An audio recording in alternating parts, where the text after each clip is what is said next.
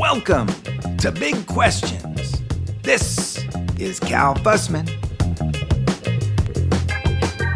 In our first episode with Tim, we learned how he came out of the womb with certain weaknesses that would come to make him very strong, and how those strengths guided him to write the 4-Hour Workweek. Today, we talk about how the success of that book propelled him into the world of investing, and how his new book, Tribe of Mentors, gave him a chance to get advice from some of the world's great financial minds. And boy, can I use it. Money is one thing I have never been very good at. In fact, to be honest, I need help. So this is going to be a very interesting conversation. Trust me. But first, let me introduce you to my partners on this podcast, Squarespace and ZipRecruiter. If you don't have a website in this world, who are you? Do you even exist? I used to be that guy. Then I got Kevin, a manager, to help me make one. And you have Squarespace. Squarespace will help you bring your idea, business, or passion project to life on the internet in the most beautiful way. Visit squarespace.com for a free trial. Use the offer code FUSSMAN to save 10% off your first purchase of a website or domain. A few clicks and you're on your way. There's an old saying in business, hire slow, fire fast. You know what I say? Hire fast with ZipRecruiter, and you won't have to fire at all. In one click, you can post your job to more than 100 of the top job boards. Then, their smart technology will notify the most qualified candidates. In just one day, you'll get a quality candidate through the site, just like 80% of the employers who post. And right now, you can post jobs on ZipRecruiter for free. Just go to ziprecruiter.com/Fussman, Fussman, ZipRecruiter, the smartest way to hire.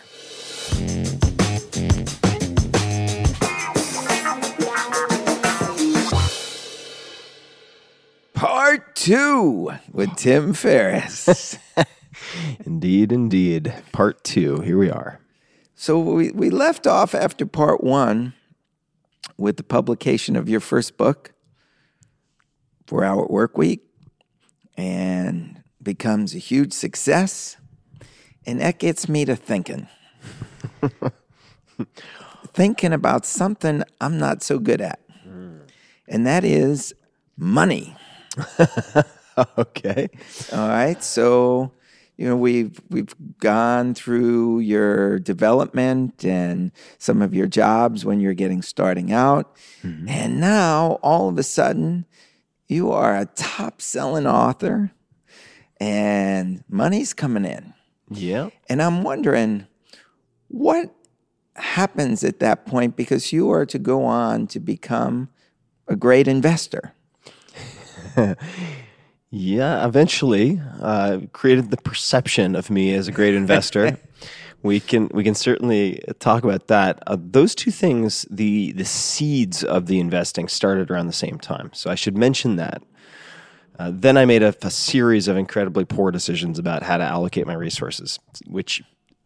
Oh, this is why I asked. So, yeah, which ironically coincides. So the seeds of later good things began in 2007, perhaps only a month after the 4-Hour Workweek came out. And I was, at the time, having brunches or lunches or breakfasts, probably breakfasts, with a really nice friend of mine named Mike Maples Jr. And Mike Maples at the time was a very successful angel investor. He had been a key player at 2 startups of his own that were, or I should say,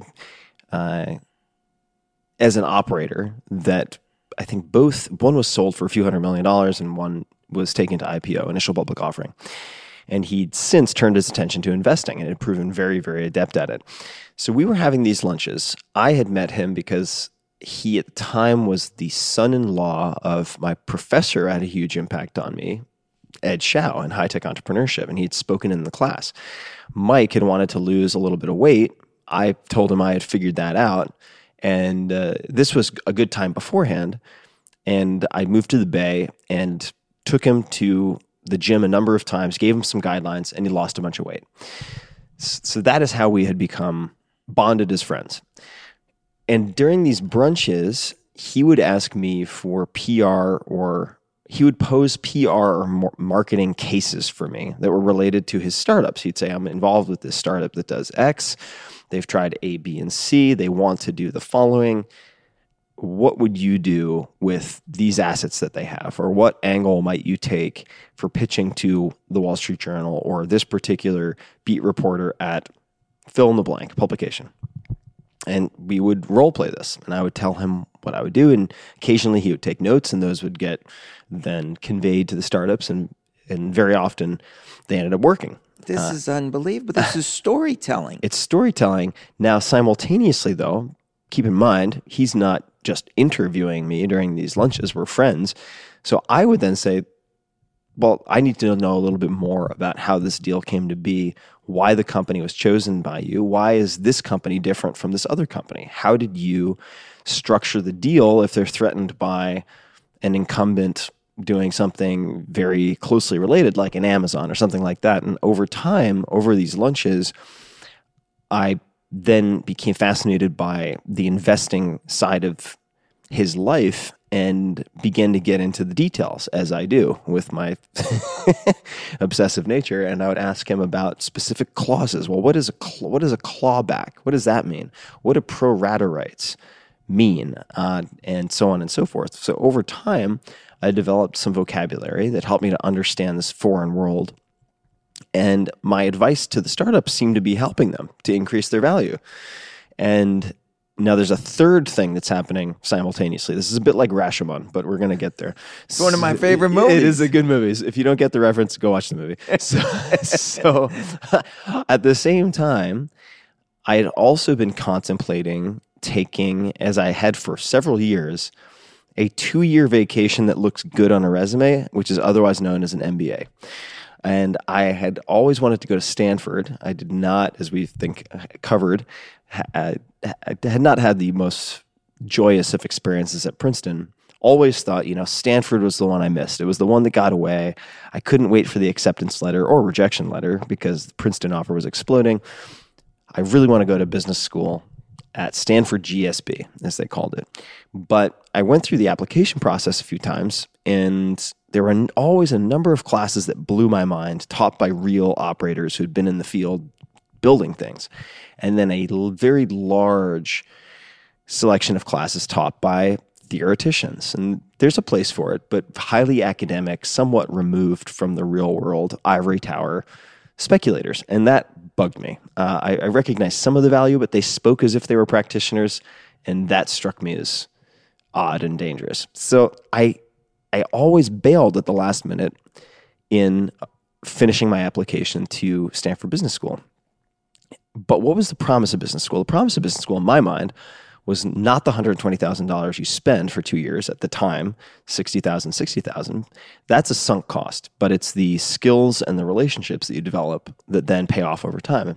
So while I'm having this lunch with Mike, I started thinking to myself, well, I'm not going to go to Stanford, but what if I created my own real-world MBA where I invested in startups and did $60,000 each year for 2 years? Oh, man. And it's the Tim Ferriss MBA where I assume that is a sunk cost. So I assume that every investment is going to tank to zero, but that I can approach doing it in a way that I develop more relationships with people like Mike, with entrepreneurs, and develop a skill set of assessing deals and so on that will ultimately, in the long term, return that manyfold. And so that's even if you break even, you've gotten you're extremely MBA. Far ahead. Yeah. Even if you lose the money, my assumption. So the assumption's very important. The assumption was I would not make that money back in the investments but that I would make that money back over the long haul by developing relationships and skills that would transcend that 2-year period. So you're willing to go through the 120,000 because it was worth it. That's just tuition. I viewed it as tuition. Wow. And so that was a good decision that I made. I proceeded shortly thereafter, because I didn't know what I was doing, to make a bunch of really bad investment decisions, all of which went to zero. You lost the 120. I didn't know, so I didn't lose 120, but the first 50, I lost almost immediately. And I remember... like in one day, in 2 days? Oh, in one bet. And I remember Mike, who's originally from Texas, and he loves to play this card, which I now play myself because I can use Long Island as a crutch. He's like, well, I'm just a slow country boy. And whenever someone says that to you, be very, very careful, because they are setting you up. And so he'll be like, well, I'm just a slow country boy, but do you think that might be a little aggressive?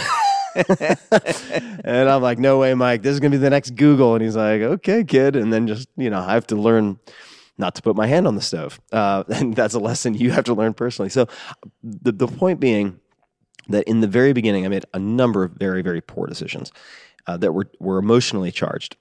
And keep in mind, like you said, 4-Hour Workweek's just come out, and all of a sudden, people are sending me invitations and opportunities in a way that I'd never experienced before. So I made at the time, what seemed like the right decision, to say yes to everything. I said yes to everything. So all the speaking engagement offers that came in, and I said, wait, let me get this right. You'll pay me to come talk? And this is what General Schwarzkopf once told Larry King, that speaking for a living is white-collar crime. Is not that far off. And so I said, wait a second. So I get to come and talk about whatever I talk about, and you pay me for it. And they're like, yeah, that's exactly what we do. I'm like, oh, well, yes. So I said yes to all of it. Now, so now even more money's coming in. Well, now, so keep in mind, so there's money going out because I'm making bad investment decisions. And then there's money coming in from the speaking engagements. So I said yes to everything. But to paint a picture, this is a fairly common experience for authors who have never been exposed to this before. If they have a success, they go, oh my God, like this is just miracle money. And they say yes to everything. And then what happens? What happens is you pay no penalty until 6 months later, when all of these things are stacked every 3 days for whatever, let's just call it 2 months. Surrendered your freedom. You cannot accomplish anything else. And I also made a huge novice mistake, which was I tried to do, you're gonna love this. I tried to do a unique talk for every audience. love it. Which is not, by the way, not how you play this game at a high level. The way you play this game at a high level is you have your specialty moves, and you just get really good at your specialty moves and throw in like a local reference, right? It's sort of like a politician. It's like, Chattanooga, how about them beaver tails? Ha ha ha. And then you roll into your material that you know works. It's not like a stand-up comedian does a new show every week. It'd be suicide, which is exactly the same with public speaking. So I ended up feeling like George Clooney from, I think it's Up in the Air. Is that the one where he travels with his backpack everywhere? And that's his life, is like gathering points at hotels. So that's how I felt for a while. But yes, to your point, there were suddenly opportunities coming in, and learning to say no or filter things became more important than the enthusiasm and willingness to say yes. So that's a huge gear shift when you are accustomed to being able to having the capacity, and keeping in mind, and I'm bouncing around a little bit, but that I had been by any definition, extreme workaholic for a very long period of time, and then had all these experiences, took my walkabout around the world, and found a more elegant way to approach it. But that little devil on the shoulder that is telling you, come on, like you can outwork people. you have incredible work capacity. You can always do another speaking engagement. That little demon on the shoulder, for any of you, I'm going to age myself now, who have seen Animal House, like that little devil on the shoulder whispering that in your ear is still there. And so you have to be very careful as someone who's an anything ick addict, in this case for me, workaholic, to avoid the places that are slippery if you don't want to slip, right? As they say in AA. So I felt the siren song of saying yes to everything because I could overcommit and then figure it out later coming back. And so that was a good test for me. I think I survived it, but I did at points definitely overcommit. So you're making a lot of mistakes at once here. I'm making 50 grand's going. I'm making a lot of mistakes at once because I'm being provided more opportunities to make more mistakes in part. But yes, I'm making tons of mistakes. However, that real world MBA, unbeknownst to me, or unexpectedly, I should say, set the groundwork. So it's the mistakes actually sowed the seeds of later success. And as this sometimes happens. So I overspent. I mean, first investment, keep in mind, I've allocated in my head $60,000 for the first year, $60,000 for the next. I lose $50K on the first bet. I mean, it's stupid on a number of different levels. Now what? I have $10K left for the year. Do I just pull forward and take the $60K, get an advance on the $60K for the second year? Yeah. And I realized really quickly, wow, okay, if I want to approach this in a financially responsible way with any nod to portfolio theory and how this game really works, if you understand the probabilities, I'm going to run out of money. Like, I don't have enough bankroll as say a poker player. Like, if there's an element of chance, like the amount of bankroll you have, depending on the tournament you're entering, is really important. You might be the best poker player in the world, but if you have a string of bad luck, you need to be able to afford the losses. And you were convinced that I'm stopping at 120. You weren't going to throw more in. Well, that was the plan, and I wanted to stick to the plan. So that forced me to have conversations with people who are very good in that space, who some of whom Mike had introduced me to figure out a way to extend the runway without more money. So how do you do that? Well, what I decided to do was to make tiny investments. I was like, all right, no more 50K. That's crazy. I'm going to make tiny investments like 10K, which is kind of the minimum that any company would take.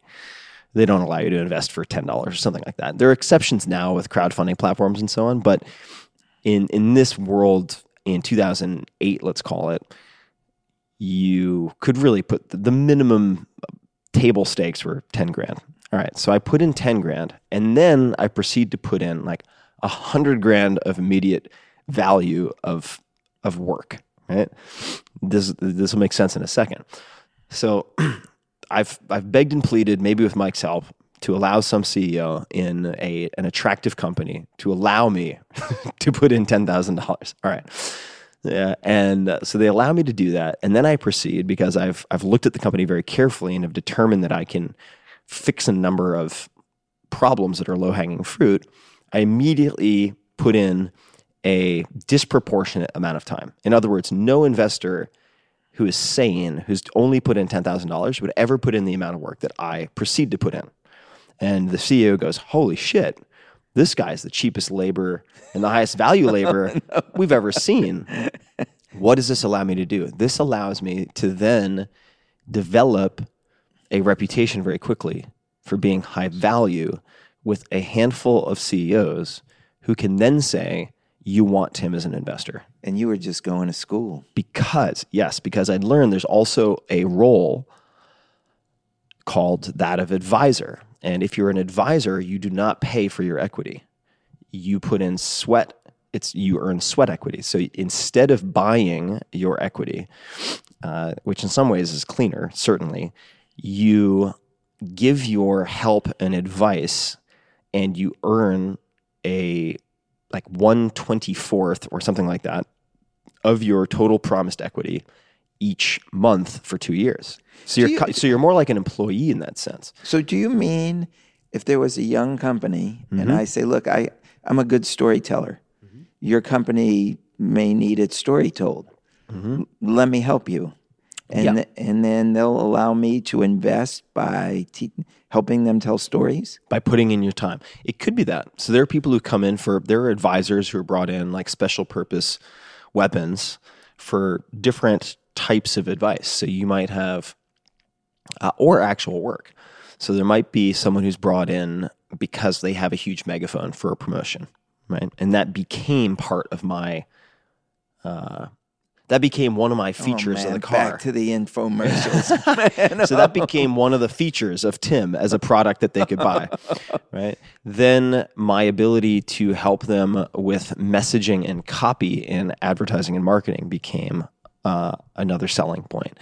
And as I worked with more companies, I discovered what I was good at or bad at. And I also discovered things that I was unexpectedly, and I think everyone has this, but there's certain things that are easy for you that are just harder for other people. It's true, right? It could be something as simple as, or seemingly simple, as like walking up and starting a conversation with a stranger. It could be something as seemingly simple as looking at a website design and being able to immediately identify flaws in the design that are going to prevent people from clicking on the right element. That was something that I had. That was something for whatever reason. Actually, I know what reason, because I'd kept all those cheat sheets or tear sheets of advertisements that had convinced me to buy. So I'd studied all these ads in print, which were just getting, in many respects, transplanted then to the web. Okay, so now flash forward 12 months. What has happened? I've become an advisor to Shopify, which at the time had 8 employees. If you look at it now, they have, I think, 3,000. They're publicly traded. Okay, so I became the very first advisor to Shopify in the early days when they had around 8 or 10 employees. I became an advisor to a company called StumbleUpon, which some people will recognize. StumbleUpon didn't really work out for all of the players involved, but I put in a ton of time with I'm pretty sure he was the CEO at the time, but he was certainly the co-founder, Garrett Camp. And we really hit it off. And I did help StumbleUpon, even though ultimately the outcome did not return any money for me. Why is that important? Because Garrett Camp went on to be one of the co-founders of Uber, and he invited me to be one of the first 3 advisors or 4 advisors to Uber before it was even called Uber. This is when it was Uber Cab LLC in, I want to say 2008, maybe 2009. And so this 2008 to 2009 period, very fortunately for me, ended up being somewhat of a dot-com depression where there were fewer investors trying to tackle it because it wasn't as sexy as it is now, and only the diehard entrepreneurs remained. So it was the perfect recipe for someone like me to come in from the outside and start to play the game. So almost all, not all, but almost all of my best investments were made in the subsequent, I'd say 2 or 3 years. So I saw the returns, at least on paper, which is something you have to be very careful about, coming back positive in a number of cases. So after the 2 years had ended, I continued to both advise and invest in companies. And after another year or two, I was reasonably convinced that with some semblance of competence, if I limited myself to a very, very, very small subset of companies that checked a whole bunch of different boxes, that I could avoid losing excessive amounts of money and that the upside would take care of itself. And that's what led us all the way, 10 years later to a point where these startups, even after all the books, it's made at least 10x what I made in all of my publishing combined to date.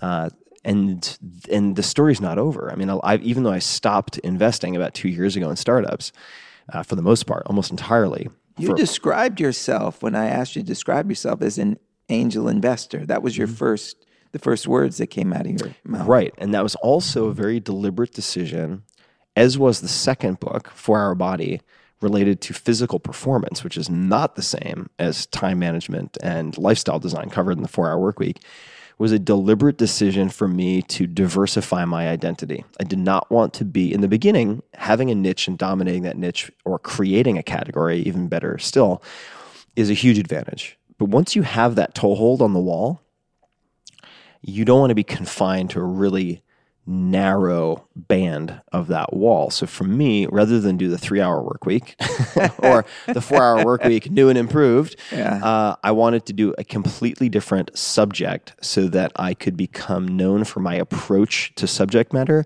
not for the subject matter. I wanted to be closer to John McPhee and less similar to someone who becomes a business writer. And I'll never be John McPhee, and John McPhee is the best version of John McPhee, but I want to be closer to a John McPhee or, say, a Michael Lewis. Like Michael Lewis could write a book on, tomato harvesting, and just like and I'll McPhee, read it. Yeah, we would both read it. I wanted to try at least to edge in that direction, and if it failed, I could always go back and write the 3-hour work week.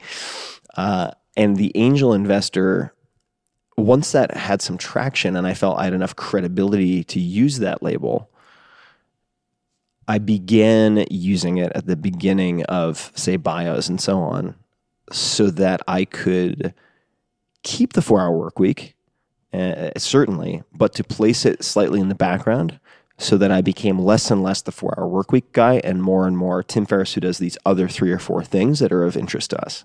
Growth. Yeah. And also recognizing that once you have really, really, really firmly established yourself in one area, you can always go back to that. You don't have to cling to it like a life raft. That's always going to be there. It's in your back pocket. So then if you stray and try something new, as far as I'm concerned, it's all upside. There might be some downside and embarrassment, perhaps, if it doesn't work out. But from a survival standpoint, from a financial standpoint, you have your superpower and your world, your niche in your back pocket. You can always go back to it. But if you never stray from that, then the mental monster of deviating becomes scarier and scarier and scarier and scarier until you convince yourself after years of this that you can't try something else. And I didn't want to end up there. So from the very beginning, relatively soon after, if you look at the 4-Hour Body came out 2008. So by the time 2009 rolled around, and I was considering doing a new book, which I thought I would never do, the startup stuff had begun to click into place. I said, okay, well, this is actually a really good time and opportunity for me to still hold on in the back pocket to the 4-hour work week, but not to depend on it. Not to be, that guy who was the quarterback in high school who's like, you remember the final game in 1982? And just can't stop talking about like the glory days that ended in high school. I didn't want to be that guy as it related to the 4-hour work week.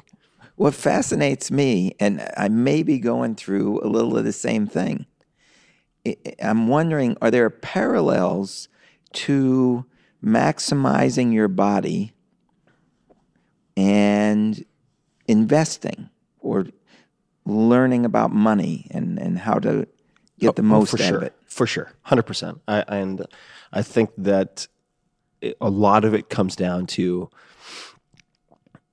a unified approach that is effectively the scientific method, right? It's an approach. It's a structured way of thinking. So you have hypothesis. I think perhaps if I did this experiment with the real world MBA, that the outcome would be the following. Then you have a way of testing it so that you're ideally controlling a few variables or at least setting some constraints, $60,000 a year. And then you have a means of tracking the results, which I could just as easily do in the gym, actually much more easily do in the gym because the feedback loop is so much faster in the gym or by tracking various physical markers. Like I just went over 12 pages of blood test results with a doctor last night, so this is fresh on my mind. And then in the investing world, you can certainly do that as well.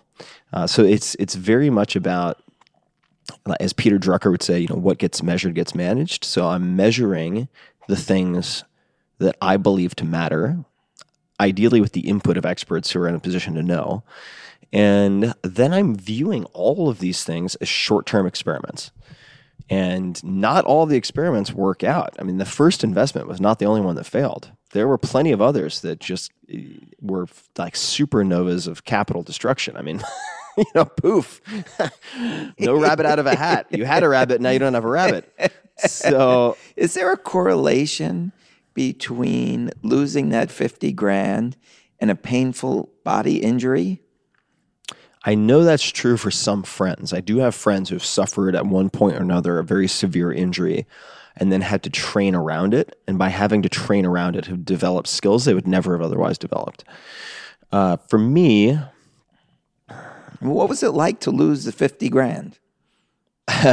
well, losing the 50 grand would have been easier if they just absconded with the money and ran off to Belize, because I would have known it was over. But that's not how this movie plays out. So typically, it's like a slow bleed. It's not even like you've cut your femoral artery and you're like, oh no, I have 3 hours and then I'm going to bleed out. It's like, no, we're just going to nick you with paper cuts. So at some point over the next X number of years, eventually you'll run out of money. And you can't get your money out? No. Once you're in, you're in. And so you're just suffering even more. well, yeah, it's a slow death. And then you have, there are different words that you might use. You have the Walking Dead, which are companies that have somehow managed to figure out to suck life support from oxygen instead of money. And good for them on many levels, where they can keep the body standing, but there's almost no hope of the company having a successful outcome. But they're able to just keep it hanging on by a thread. So there are companies that will end up in somewhat of a Walking Dead position, and perhaps they've made certain mistakes that prevent them from raising additional money, but they've managed to make just enough money to pay for just enough people to keep the website running, and they hold on to that hope. And there are cases where those then miraculously turn around. So are you thinking like Rocky 17 or whatever? You're like, oh my God, the guy can barely walk and he just knocked out, Apollo Creed the fourth. This is amazing. So there are moments when that happens, but more often than not, if a company gets to that position, they're going at some point to just fall to the ground and be done with, but you don't know when that's going to be.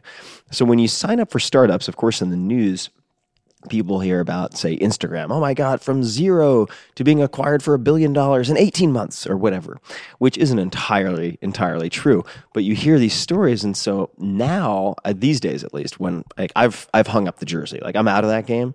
But part of the reason I hung up the jersey is that people are coming in, both as entrepreneurs and investors, with the expectation that they're going to find those types of quick flips.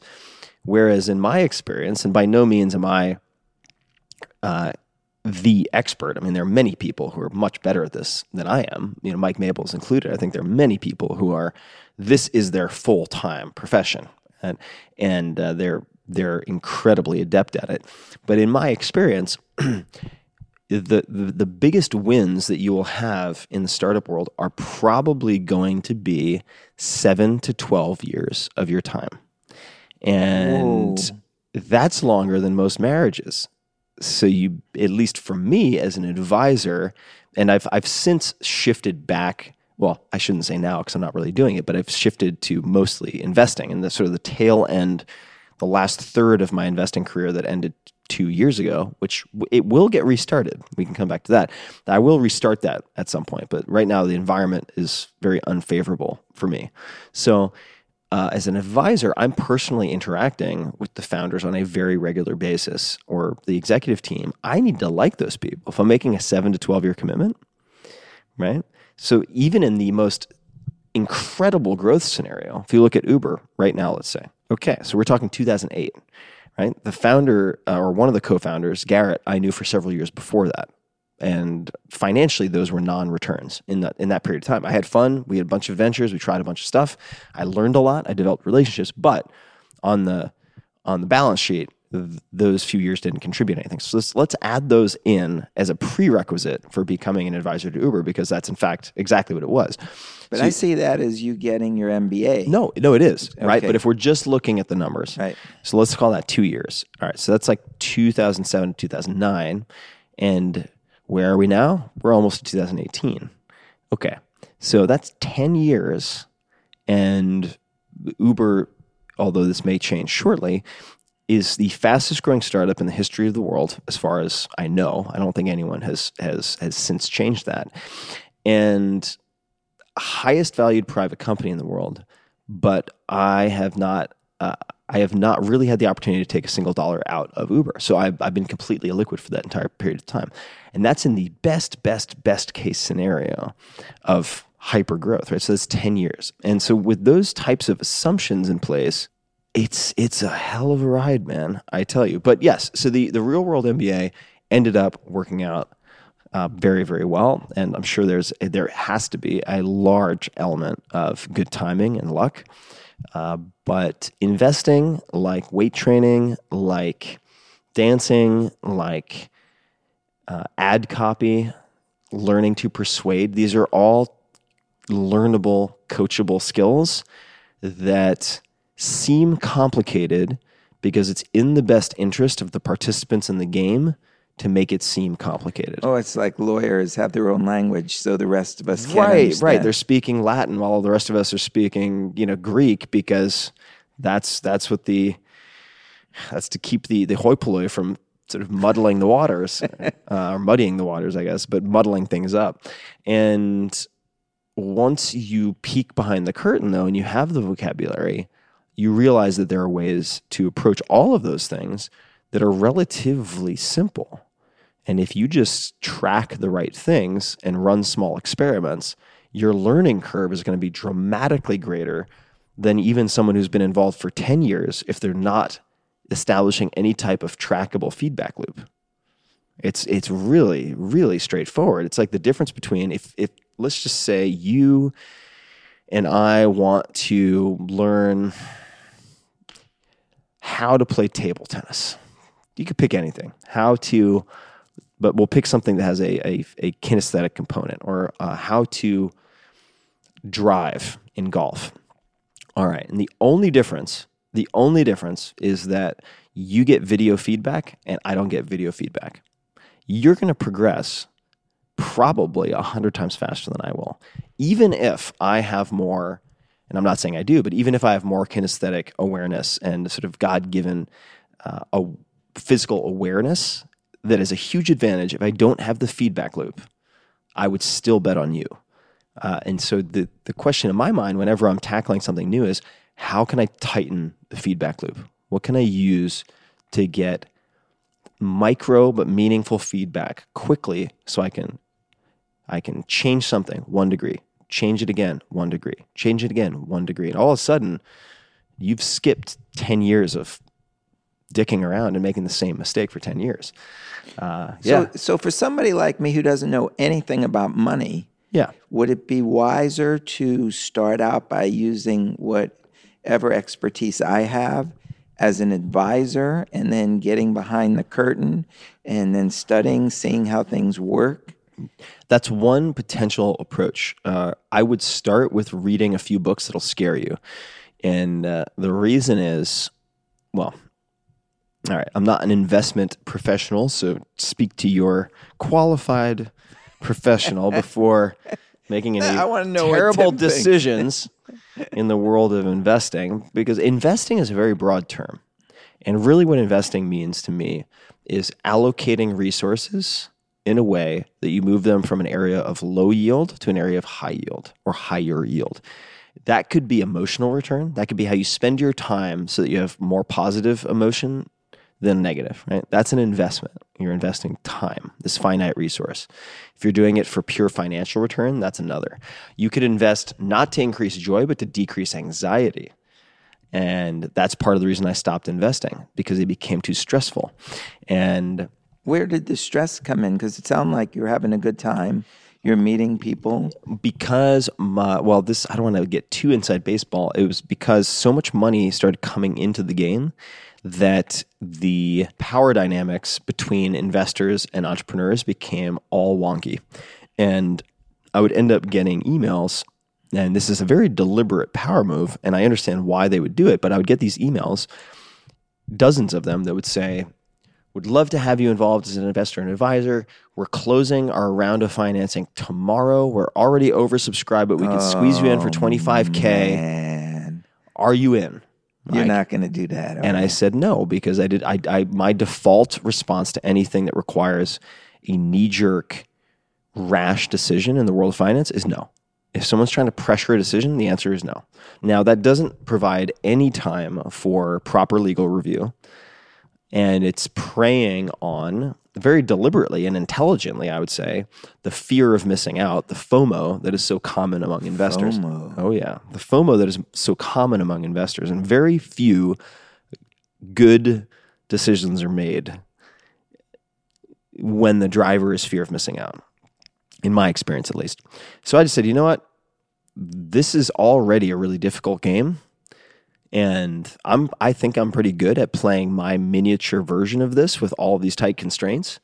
So if the environment is such that now it's 20 times harder, it's like, oh, I got really good at soccer, but now they've enlarged the field 10x, and all the people on the opposing team are 10 feet tall. Maybe I want to wait until things return to some semblance of what I developed my skill set for. So I will invest again, but I will wait until there's blood in the streets and the realities have changed a bit. But to your point, you're asking, what should you do if you want to learn to invest? The first thing would be to recognize that you're investing whether you realize it or not. So how you allocate your resources, time, money, attention, those are all forms of investment. Whoa, we gotta pause now. 'Cause Kevin, the manager, tells me it's time to talk about the people who make all this possible. Our sponsors. You know, I was talking to the founder of a big company that was experiencing tremendous growth, and I asked him, how do you find the right people to fill the openings when they're coming at you so quickly? He looked at me, shook his head, and said, to be honest, Cal, it's a tower of jello. Bottom line here is, hiring just the right person isn't easy for anybody. That's why I'm excited to have ZipRecruiter by my side on this podcast. With ZipRecruiter, you can post your job to more than 100 top job boards with just one click. Within minutes of your post, ZipRecruiter's smart matching technology will notify qualified candidates about your job. And the best part, unlike other hiring sites, ZipRecruiter doesn't depend on the right candidates finding you, it finds them. That's why 80% of employers who post on ZipRecruiter can get a quality candidate through the site in just one day. If you're listening, you can post jobs on ZipRecruiter for free right now. Just go to ziprecruiter.com/Fussman, Fussman. ZipRecruiter, it's really the smartest way to hire. Anyone who knows me will tell you I'm not much of a technology guy. But when I got introduced to Squarespace, I couldn't believe it. They make it so easy to make a beautiful website, customized, with world-class designers. And if you don't know much about technology like me, get this.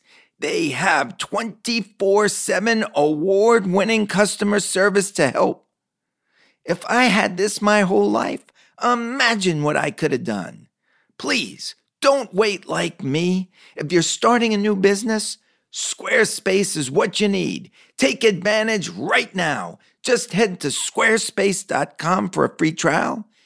And when you're ready to launch, use the offer code FUSSMAN to save 10% off your first purchase of a domain or website. That's squarespace.com, offer code FUSSMAN, FUSSMAN. Enjoy. And we're back. What you just taught me is I spent 10 years traveling around the world without a home. Yeah. That was an investment. It was. Because I was out talking to people, meeting people every day. My interviewing skills were honed during that time. 100%. Oh, yeah. Absolutely. You just didn't have a four-walled classroom. Everybody was calling me a lazy vagabond, but I was an investor. You were an investor. You absolutely were. And when it comes to financial investing, I am always looking for, this is from me.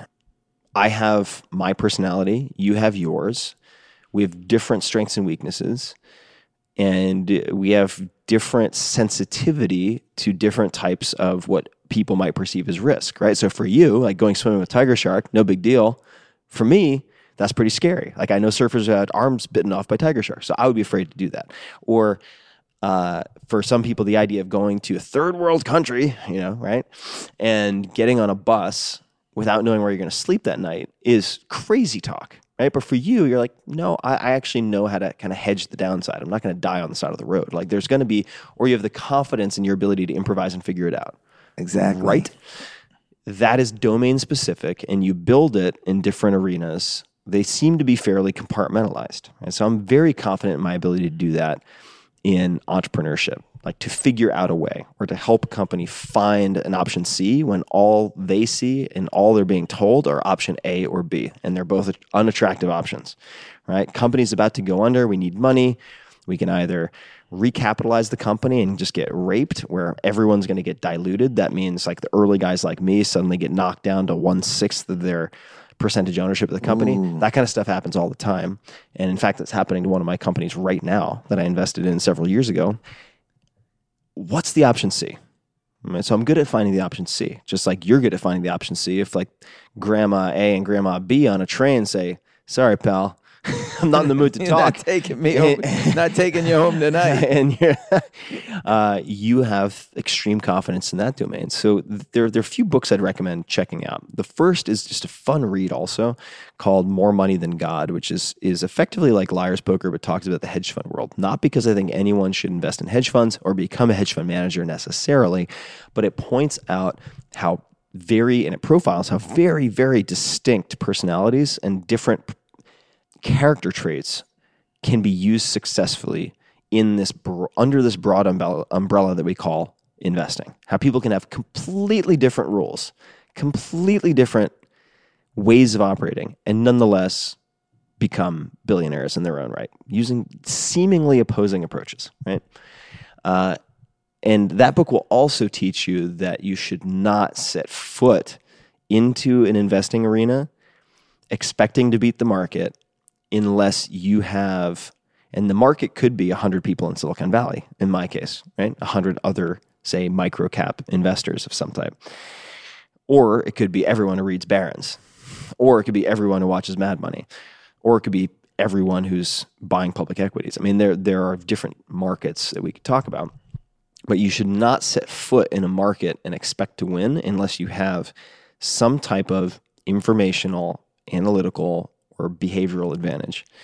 If you don't do that, I think Liar's Poker is also a great book to read. You realize that the professionals are professionals for a reason. Like these people don't get rewarded with hundreds of millions of dollars or billions of dollars year after year out of sheer luck. I mean, these are cold, in some cases, not all, but like cold-blooded killers who are really good at their games. Like you would not, I remember somebody else said this, but it's like you wouldn't walk up to Tiger Woods and bet your entire life savings on a golf match against him. You wouldn't walk up to Mike Tyson in his prime and say, you know what? You're pretty good. Let's go 2 rounds. I'm taking out a second mortgage. I'm putting it down. You would never do that in a million years, and yet people do it every day in the public markets. They walk out. They have no idea other than what they read in Barron's alongside 10 million other people. They think they have an advantage, and then high-frequency traders or someone else just comes in and goes, yeah, that money, that's not yours anymore. I'm going to take that. Thank you very much. And they do this day in and day out, thousands or millions of times a day. So there are kind of 2 different, I would say, buckets, at least how I think about investing. So number 1 is there a way to invest in which you can't lose? And I know this is going to sound funny and sound like some type of empty promise, but the real world MBA was a structure as much for my psychology as anything else that allowed me to win even if I lose, right? So even if the capital goes down, we were talking about investing as allocating of resources. It's okay. I'm earning skills and relationships that transcend that one project.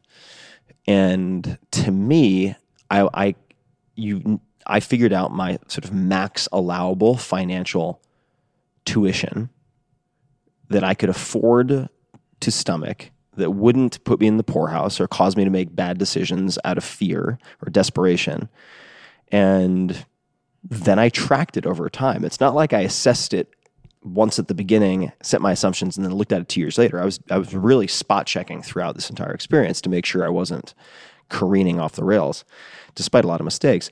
And there are other ways to do that. So for instance, in my life, I have my highly speculative, I dislike that description, but I'll use it. Highly speculative, say startup investing or cryptocurrency investing, where these assets could go to zero. Like you could lose it all, right? And you're okay with that? I'm okay with it. I am okay with it for a host of reasons that we can get into if you're interested. I view risk as the likelihood of an irreversible negative outcome. So I define risk very, very carefully so that I don't get lost in using it in ambiguous ways that screw up my thinking. I really pay a lot of attention to these words that get thrown around in investing. So risk, what is risk? To me, it's the likelihood of an irreversible negative outcome. Very few things are irreversible. So if I can lose money in one area and making it back in another, let's say I'm building the podcast simultaneously because let's say I'm interviewing investors like I did for Tribe of Mentors. There are probably 20 world-class investors in this book, and I'm learning about investing while I'm creating a book that I can sell, while I'm recording audio that I can put on my podcast and sell advertising against. If I try what they advise and I lose $50K, it doesn't matter at all. I've already made it back 2 other ways.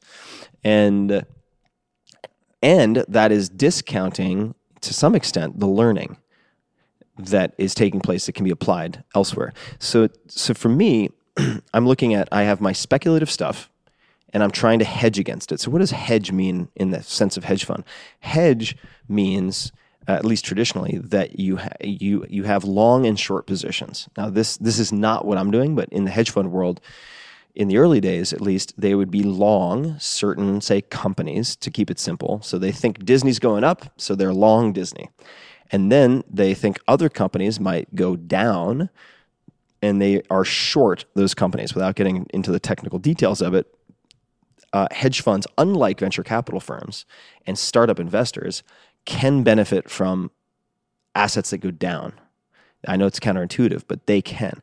This, in my mind, makes hedge fund managers in general more rational than startup or tech investors who only benefit from market or assets that go up. Because when you're in a position where you only benefit, at least in your official capacity as an investor in tech, from things that go up, you're more prone to confirmation bias, where you want to see indicators that things are going up because it's a requirement for you to sell yourself into believing that what you're doing is going to turn out well, or that the people whose money you represent,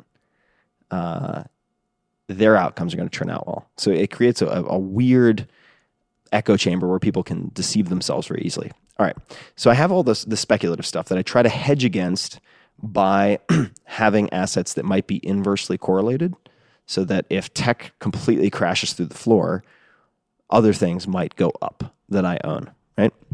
That can be done a bunch of different ways, and we don't have to get into it right now, and that's not something that most people should even think about. But another way that I invest, and again, it's broader, right? It's allocating resources for moving it from something from low yield to higher yield. So let's say I have savings that is not working for me, or savings that are not working for me. I always have very large or for me, I have at least 6 months of cash reserves that can cover all of my expenses at all times. So I do have sort of an apocalypse fund at all times. But I may take some of that cash and say invest in purchasing a home. I moved to Austin, Texas not too long ago. A home that I love so much that I'm perfectly happy to keep that for 10 years, 20 years. It makes no difference to me. All right, so now why is that a no-lose investment? Because I'm not only ideally using my brain to invest in a way that asset should over time appreciate, but even if it doesn't, I am creating a home that decreases my anxiety, that provides a refuge, so that I can recover from being battle weary out in the world doing other things. And that in turn allows me to make money back another way that more than covers every cost associated with the home. So one of the biggest mistakes I've made, and I did make this mistake early on, and it caused me a lot of stress, was thinking, well, if I invest in, since we used real estate, let's use that as another example. If I invest in this house and it suddenly plummets in value, which happened to me in 2008, the first home I bought, San Jose, California, immediately plummeted in value after the October the subprime. 2008. Yeah. Yes, exactly. After the whole subprime disaster, it just nosedived. I mean, pure tailspin. And in my mind, I'm looking at it. I don't have a lot of experience yet in investing. This is very early on. And I decide I'm not going to be rash and sell it right now because I'd lose all that money, but I have to make the money back on this investment. So I proceed to do all sorts of things like move out and rent a place and then try to rent that and to use a property management company. And it consumes so much of my resources, my time, my attention, and so on. You were losing. I was losing because it also prevented me from focusing on other places where I could make the money back much more quickly and much more reliably. And I ended up selling that place at a loss, which was the right decision at the time because it freed up my attention to then focus on things like book, speaking engagement, and so on, right? You don't have to make the money back the same way you lost it. So those are a few of my thoughts on investing. Now, we've talked about the books that you should read to scare you, but then I would say for the vast majority of people, and I remember I went to great lengths to, at one point, I want to say 2009, maybe 2010, to in person go to Omaha and make my way to the Berkshire Hathaway annual shareholders meeting. And I travel all the way to Nebraska because I wanted to ask Warren Buffett a question. And at the time, I don't think they do this public Q&A anymore. At the time, there were mics set up all over this gigantic arena. I mean, it's like the Super Bowl of investing, right? I mean, you get a lottery system. Well, they open the doors and people camp out overnight like they're going to a Taylor Swift concert or whatever. And then everyone rushes in like maniacs to try to get prime seating. And I didn't care about seating so much as I cared about proximity to microphone. So I get in there, and I was in pretty good shape at the time. And you're sliding down railings and I ran up to the first volunteer and I said, "Where is the most difficult to reach microphone in this entire arena?" And she's like, "It's way over there in that corner up on like the 27th row." I was like, "Thank you." So you're in a nosebleed section. So I sprinted to the most difficult to get to mic because I assumed if I went to another mic, I might end up 7th in line. And if they're rotating through the mics, there's a good chance I'm never going to get my question in. And I eventually waiting and hours and hours and hours. And all of a sudden, we've got Warren Buffett and Charlie Munger on stage. Warren Buffett's like at least his demeanor is the friendly old grandpa, aw shucks, Warren Buffett. And then Charlie Munger's kind of like the cantankerous Mortimer up in the rafters in the Muppets. He just suffers. He does not suffer fools gladly, and he's hilarious. So you've got those two up there drinking their cherry Coke and eating See's candies. I'm astonished that these guys are still as functional as they are. And it's my turn. It's about to be my turn. Oh, you won so the lottery. I'm up next, right? And my heart's pounding. And I asked. You went with one question. You only get one question. That's it. You don't get you don't get around two. Whole trip just to ask one question. And the answer was very. What was the question? I'm getting there. Right. The answer was very dissatisfying to me, but now I realize I think it's accurate. So I asked him, if you were, at the time I was probably 30, 31, I said, if you were 30 years old, had a long career ahead of you, were well-educated, aggressive, could do analysis, and you had an extra $100,000 to invest, what would you do with that $100,000? I think that's what I asked him. It's along those lines. And he said, I'd put it all in the S&P 500 and I'd get back to work. Next question. You traveled thousands of miles. I was like, next question. And I'm like, wait, what? And then, cut, boom, mic's off. It's like, you gotta be fucking kidding me. And I spent a lot of time afterwards looking for people with a particular badge, which was a VIP badge of sorts. These were like the muckety mucks. Many of them really good investors in their own right. So I was like, all right, well, Warren's not going to give me much, but let me go kind of spot the people in the crowd or at dinner who had these fancy badges on, or who were waiting in line at the restroom, who cares, and try to suss out maybe a little more nuance to this answer.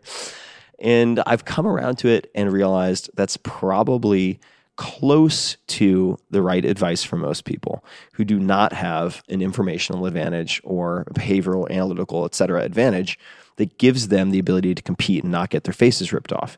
I do think you can create that, and certainly you could create that, and you are creating it, right? I mean, you're investing in a podcast, and through all of your meandering travels, disguised as a vagrant, developed the capability to ask the right questions and get people to share stories. So that was a very, very maybe accidental investment that now allows you to have an unfair advantage in the world of podcasting. So this is a space in which you can play, right? So, but for the vast majority of people who are asking, where should I put some of my savings that I can afford to lose? It's an important condition in my mind. And the answer is, for most people, I think, what Warren Buffett said, roughly, and that is find very, very low-cost index funds that mimic the market and invest in the market as a whole and just leave it. Do not touch it. And there's no one-size-fits-all approach, but I do think there's definitely a logic to that. It can turn into a disaster. Like, there are scenarios in which that turns out terribly. Like, you invest a bunch of money at the same time I bought my house in 2008. Boom, you lose 50%, right? Well, if you lose 50% of your total investment, it's not the case that you get back to the starting line by making 50% back. No. If you had, say, $100 in and you lose 50, now to get back to 100, you need 100% return just to get back to where you started. 100% is a lot of percent.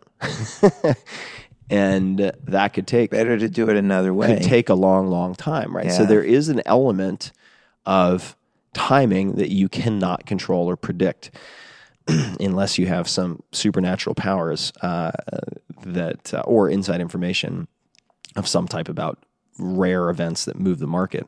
But yeah, the overarching, though, recommendation I would make is train your thinking and look at investing as allocating resources and moving them from areas of lower yield into areas of higher yield.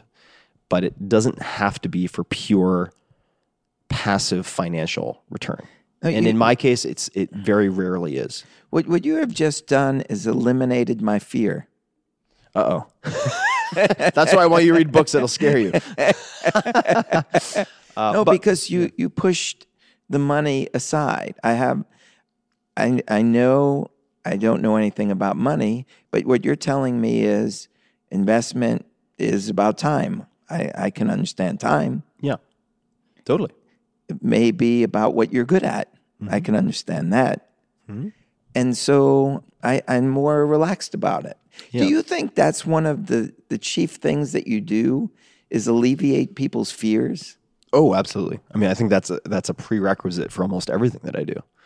If I view myself as a teacher, I need to be very, very, very cognizant of how to remove fears that prevent people from taking even the first small step. Otherwise, all the how-to information in the world makes no difference at all. Right? So if I'm deathly afraid of swimming, as I was until early 30s, which is embarrassing, certainly, you could give me all the how-to information in the world, but if I don't believe it's possible for me to swim, just like you have a story that you're telling yourself, which is, I'm bad at money, I don't understand money, right? So if my narrative is, I'm not built to swim, I can't swim, I don't float, if someone can't disprove that to me in some fashion, wow, the most elegant, effective how-to information in the world makes no difference, because I'm receiving the prescription from the doctor, but if I don't fulfill that prescription, take the medication, it's all for naught. It's worth zero. So the way I might circumvent that is by saying, all right, well, we can assume that Cal's bad at money. And you may have exhibit A through Z that you can point to as proof points that you're bad at All money. you got to do is look at a dollar bill and you see George Washington laughing at me when he looks up at me. Ulysses S. Grant and say, hey, Cal, let's go on a bender. So there may be a bunch of proof points that you could use to demonstrate that Cal's bad at money. But I might say, well, perhaps it's because you're looking at money through the wrong lens and you're viewing money as the tool itself. Whereas if I taught you to look at the corollaries to money, the things that correspond to money that you can control, that is the indirect way that Cal can get really good at money, is by not thinking about getting good at money. You're getting good instead at doing experiments like the podcast, where you have absolutely finite downside, right? Like the costs for you are very, very minimal. You are hopefully enjoying the process. Oh, I love it. Right. So there are redeeming characteristics of the experience. You're getting to more deeply know people. You are hopefully at the same time continuing to hone your craft or learning more about, say, the technical setup of a podcast, about the production flow. So you're acquiring skills. So who gives a fuck? Like if it doesn't work out, you're still ahead. No, right? This is the best investment I ever made this last hour. So in that way, Cal can be very, very good at money, but it's by not thinking about the money per se, right? It's like if you're trying to get better or learn how to swim and you're like, well, how do I get better at pulling water? It's like, well, that's actually the wrong way to think about it, because you're going to exert way too much effort. You're not going to be hydrodynamic. You'll make all these mistakes. Even though it appears that other people are swimming fast by pulling water, that's not the way you should think about it. And like, here's another way to look at it that will completely change the way you swim or enable you to swim in the first place, in my case. And then boom, all of a sudden, in 10 days, you can go from not being able to swim a single lap in a pool to doing 40 laps in a single workout and finding it relaxing. And that can happen in 7 to 10 days. I mean, it's mind-blowing. And that's true in my experience in so many different domains, right? So if you came to me and you're like, yeah, I'm paralyzed, I'm so terrible with money, I'm so bad at this, that, and the other thing, I would walk you through those, what we just did. I would have you read a couple books. We'd talk about that. I would have you maybe do some, depending on what we're talking about, maybe do some paper trading. Some paper trading means you're taking a hypothetical budget of X number of dollars and you're investing, in quotation marks, in companies by just keeping track of where you're allocating that money. Then you watch it over 6 months. And at different intervals, I would ask, are you going to buy? Are you going to buy more, sell, or stay the same? And see how you respond to the news and all the crazy Chicken Little skies falling bullshit that's floating around out there. And that's a simulation. It's not a perfect simulation. I mean, the way I would probably do it is I would say, all right, you're going to invest, and we'll look at your finances and be like, all right, we're going to invest X amount because that's how much you tell me you can afford to lose without going crazy. Okay. But what we're going to do first is we're going to go to the racetrack and we're going to take just enough money to hurt, like $100 of your dollars, $500 of your dollars, and we're going to play the horses. And you're going to watch it all disappear. And then we're going to look at your response. We're going to look at how Cal feels for the next day and the next week. And we'll start to do diagnostic tests like that, right? And then I'm going to make you go to Starbucks, and like my friend Noah Kagan suggests would-be entrepreneurs do, you're going to ask for 10% off your coffee every day for the next week. Don't care if it's Starbucks. I don't care if it's corporate. I don't care if it's tiny shop. Like, you get to the front, you're going to say, I'm having a pretty tough day, or I'm having a great day. Would you mind giving me 10% off my coffee? And you can't tell them it's an experiment. You can't tell them Tim Ferriss told you to do it. You're just getting more comfortable with that discomfort and then realizing that the downside is exactly zero. Right? Oh, man. So I would start to do that type of stuff to not just train you intellectually to think about how to allocate X, Y, and Z, but to also help you to realize, as Patton Oswalt said to me when I interviewed him for my last book, or wrote to me rather, I asked him what his favorite failure was, and he said, my favorite failure is every time, and I'm paraphrasing, every time I ate it on stage, horribly ate it on stage, bombed, woke up the next day and the world hadn't ended. Because then you start to realize that you're more resilient So it's like the Navy SEALs. You're less psychologically affected who do the drown proofing. Right. They go down to the bottom of the pool. Somebody passes out. Bring them back up. Yeah, which that part I don't recommend. That part I don't recommend you try at home. But you're inoculating yourself against fear by delivering small doses. It's like a flu vaccine. And in doing it that way, you start to realize that, and we talked about Buffett and Munger, like you don't have to perform miracles or have an incredible Michael Jordan-like superpower in some capacity to be a great investor. You just have to routinely not make terribly stupid decisions. You're even allowed to make a handful of terribly stupid decisions. You just can't routinely make terribly stupid decisions, which the vast majority of people make in all forms of investing. So, wow. Yeah. I got one last question here because I know we both have separate dinners to go to. And I'm looking at your newest opus, Tribe of Mentors. It's about the same size we were talking before as Tools of Titans. It is. And my question is, do you consider yourself more a teacher or a student? More a student. I think that's the precursor or the prerequisite to being a good teacher. I think if you close yourself off to learning and improving as a teacher, that's the death knell. You become too rigid and codified and dogmatic. In light of new information, you have to be open, or I think you should be open to modifying your approach to teaching or whatever it might be. So for me, the ability, and it is an ability, to be a good student and to learn quickly and to ask the right questions, to go 2 or 3 levels deeper, is stage one. And then stage two is me gathering all of that information and looking at the areas that have perhaps been misconstrued as complex and then simplifying it down to the smallest number of moving pieces, right? Which for excellence in many, many, many, many fields, 130 people in Tribe Mentors, these short little profiles ranging from the most famous actors and directors you've heard of to Kelly Slater, the most decorated surfer of all time, who has the accolade or the incredible distinction of being the youngest person ever to win a world championship and the oldest. Pretty wild. Or Dara Torres. I mean, it goes on and on. And then, as we mentioned earlier, maybe 20 billionaires or something like that. One of the best places to start is looking at, say, the first 120 minutes of their day. So it's like, okay, we can talk about all this high concept stuff, but like first 60 minutes of your day, what's your boot up sequence? How do you win the morning to win the day? I want to know that. And so there are ways as a teacher that I can say, all right, I have this massive amount of feedback from person X.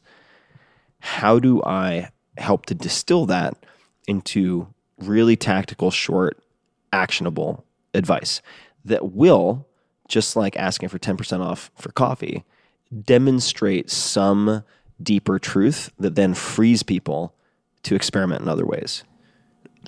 Right? Yeah. Right. So I'm always looking at this as training. All of this is training. It's all coachable. It's like teaching a dog a trick. People say, old dogs can't learn new tricks. It's total horseshit. It's completely untrue. You just have to understand the basics of operant classical conditioning. Pretty straightforward, actually, if you read a book like Don't Shoot the Dog, which is a fantastic book. And it applies to humans. It applies to training yourself. And one of the quotes I think about often is from Archilochus. It's an old name. And it is, we do not rise to the level of our expectations. We fall to the level of our training. Oh, man. Right? So if you've never invested with real money before and it's just been paper trading, and you walk into a competitive real market where there are winners and losers, and you've never had the feelings associated with risking real money, you're going to play very differently. You're not going to be that guy who is necessarily hitting home runs every at bat in rehearsal.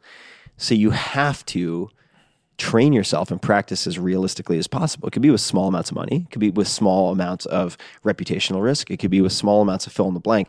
But this applies everywhere, right? It's like, you could interview 100 people without a microphone and recording equipment. But as soon as you're holding a mic, you're hitting record, it's being preserved. Right. The Different psychological experience. dynamics are different. Yeah. And you're playing poker? Oh, great. You're playing with Monopoly money? That's cute. Okay. Well, before you go to Vegas, and since you seem to be on a winning streak and you're eager to go prove yourself, like, why don't we play a game like maximum the amount that you're allowed to spend is $100 tonight? That's it, right? Before you go to Atlantic City or Vegas, and then see how that person plays. And it might be a very different game. So at the end of the day, as James Cameron has said, which I love, hope is not a strategy. Right. You will, under times of duress or when stakes are high or when you're overexcited, when emotions, positive or negative, are running through your veins, coursing really strongly, you are going to revert to however you have trained. So, think about your training. And so in Tribe of Mentors, the whole thing, like, that is a cookbook of different ways to train yourself with different tools, different routines, different habits from 130 people who are the best at what they do in every conceivable discipline imaginable. And I shouldn't say always, but in this case, certainly wrote the book that I wanted to have as a reference. That's it. Like, I write books that I can't find for myself. And I can't wait to pick this up because if this book frees me in the way the last hour has, who knows what's possible? I think it will, and that's a strong statement, and I don't take it lightly, but I know you. I mean, we have quite a bit of history. And this book in particular, Tribe of Mentors, I spent a lot of time with people who had mental frameworks or approaches to problem solving that could be applied many, many, many different places. So we have people from, say, the world of poker. We have poker phenoms like Daniel Negreanu. We have Fedor Holtz. We have Liv Boehry, Annie Duke. I mean, we have incredibly adept poker players who are really good at thinking about logic and uncertainty and probabilities. Then we have some of the best-known investors in the world, Ray Dalio, who's the founder of the largest hedge fund in the world, Bridgewater Associates. I think they have $160 billion under management. We have people like Adam Fisher. There are names that almost no one will recognize, but these are people who don't typically do any media. Right? So then you have someone like Adam Fisher, who's just selected to be head of macro and real estate for Soros, which is arguably, it's one of the biggest jobs in all of investing, in finance.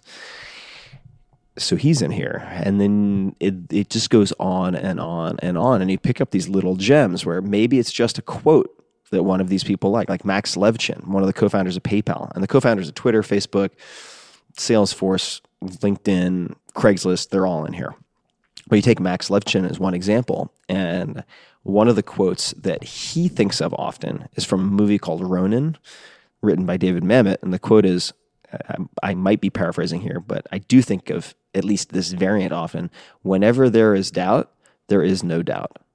Just as a heuristic for decision making, right? So if you meet someone and you're trying to convince yourself to do the deal, but your spider sense is saying no, it's a no, period, right? Or say Kyle Maynard, who's this incredible man, friend of mine now, born a congenital quad amputee. So his arms are cut off at mid upper arm and then mid upper leg, close to the hip. Despite that, he is in the National Wrestling Hall of Fame, which is a long story. He is a very skilled wrestler. And the same people who called him wrestling child abuse and criticized his parents in the early days because he was losing every match, when he started winning and then started dominating, they called it an unfair advantage, just to give you an idea. He's the only quad amputee, or was the first quad amputee without the aid of prosthetics, to climb Mount Kilimanjaro. He military crawled all of Mount Kilimanjaro. The guy's a stud. And he shared something with me in Tribe of Mentors that he learned from a very, very high-level CEO. And the framework is so elegant. It's so beautifully powerful. And it's the following. So simple. for opportunities, for, say, evaluating opportunities or hiring people or considering accepting someone's invitation out to coffee, whatever it might be. Before saying yes or no, rank it on a scale of 1 to 10, 10 being the best, but you can't use a 7. That's the key. So 7 is the safe, unoffensive Switzerland of answers, right? And it's a cop-out. It doesn't give you valuable information for making a decision. But if you remove 7, all right, rank it from 1 to 10. All right, you have this invitation to go to Orlando to give a speaking engagement. Okay. Nothing against Orlando. I've spent time there. Just the first place name that came to mind. But like 1 to 10, how excited or enthusiastic are you about this? You can't use a 7. 6 is barely passing. That's a no. 8 is I'm excited. 10 is I'm ecstatic. But 8 is I'm excited. And if you're not excited, it's binary. It's a no. And it's Boom. a 6. Yeah, okay. So I've been using this constantly recently. And then, of course, there's super tactical stuff where, let's say somebody's maybe an incredible interviewer and they talk about the one piece of gear that they can't live without. Or someone will say, the purchase of less than $100 that's most changed my life in the last few years is this supplement called Host Defense, which is a combination of different mushrooms. And I go out and I buy that, and lo and behold, boom, like flu season doesn't even affect me at all. That's what's happened right now. So I'm traveling with this concoction that Samin Nosrat, this incredible chef, recommended to me because she travels so much and she knows she's a road warrior. So it's all across the board, but the intention being that it's kind of a buffet that you can dip into for 5 or 10 minutes each day, and it's like, ooh, okay, this is my tool for the day or the week. Mushrooms. Could be anything. Or you have, say, a journalist who's been deployed to war zones who says, I've tried every earplug in the world, and these are the best earplugs for travel. Period. End of story. Like, that's useful, and it was a lot of fun to put together. So I'm excited for people to check it out. I'm very proud of it. I think it's very easy to read, and most importantly, really, really, really, really actionable. So I'm really excited about it. I cannot wait to pick this book up. Yeah, well, you have an inscribed copy en route to your house right now. It's already being delivered by Santa Claus. Well, thank you so much for that and everything, because the way that you have displaced fear in my life is phenomenal. And I have no idea where it's all taken me, but there's no ceilings now because there's no fear there. Amen. I walk out of here without any fear of money now. Well, call me if that changes. I don't want to be the guy who convinces you to ride motorcycles without a helmet, but simultaneously, most of the fear we have, I mean, if you think back to some of my biggest influences and how Stoicism, for instance, has a huge impact in my life. Well, our dear Seneca the Younger, who was definitely on the front lines. I mean, he was effectively the most successful investment banker, statesman, and arguably the most successful playwright of his day, simultaneously while being an advisor to the emperor. So he was doing real things. Controversial character for a bunch of other reasons. But one of his quotes is, "We suffer more in imagination than in reality." And I think that is a refrain. It certainly is a refrain that I constantly keep in mind. You have to stress test those fears. I mean, don't let these goblins live in your head tax-free. Like, make them audition and earn the right to be there. Yeah. I got to end this on a high five. Yeah, man. That was just beautiful. Thank you so much. My pleasure, man. And I'd be remiss, given my history with infomercials, if I didn't say, if you want to check out free chapters and the list of all the mentors and Tribe Mentors, take a look at tribeofmentors.com. All the stuff on that site's free. And if that's not what you're looking for, I hope you find what you're looking for. Tribe of Mentors from the Ultimate Mentor. Thank you so much, Cal. Always fun. Cheers. Well, as you can tell, I'm a new man. I'm no longer afraid of money. We will see where this is going to take me. Listen to the next episode and find out. And I'm sorry, but I still haven't figured out how to subscribe to my own podcast. But make sure you do, because otherwise, Kevin, the manager, is gonna be very mad at me. See you next time.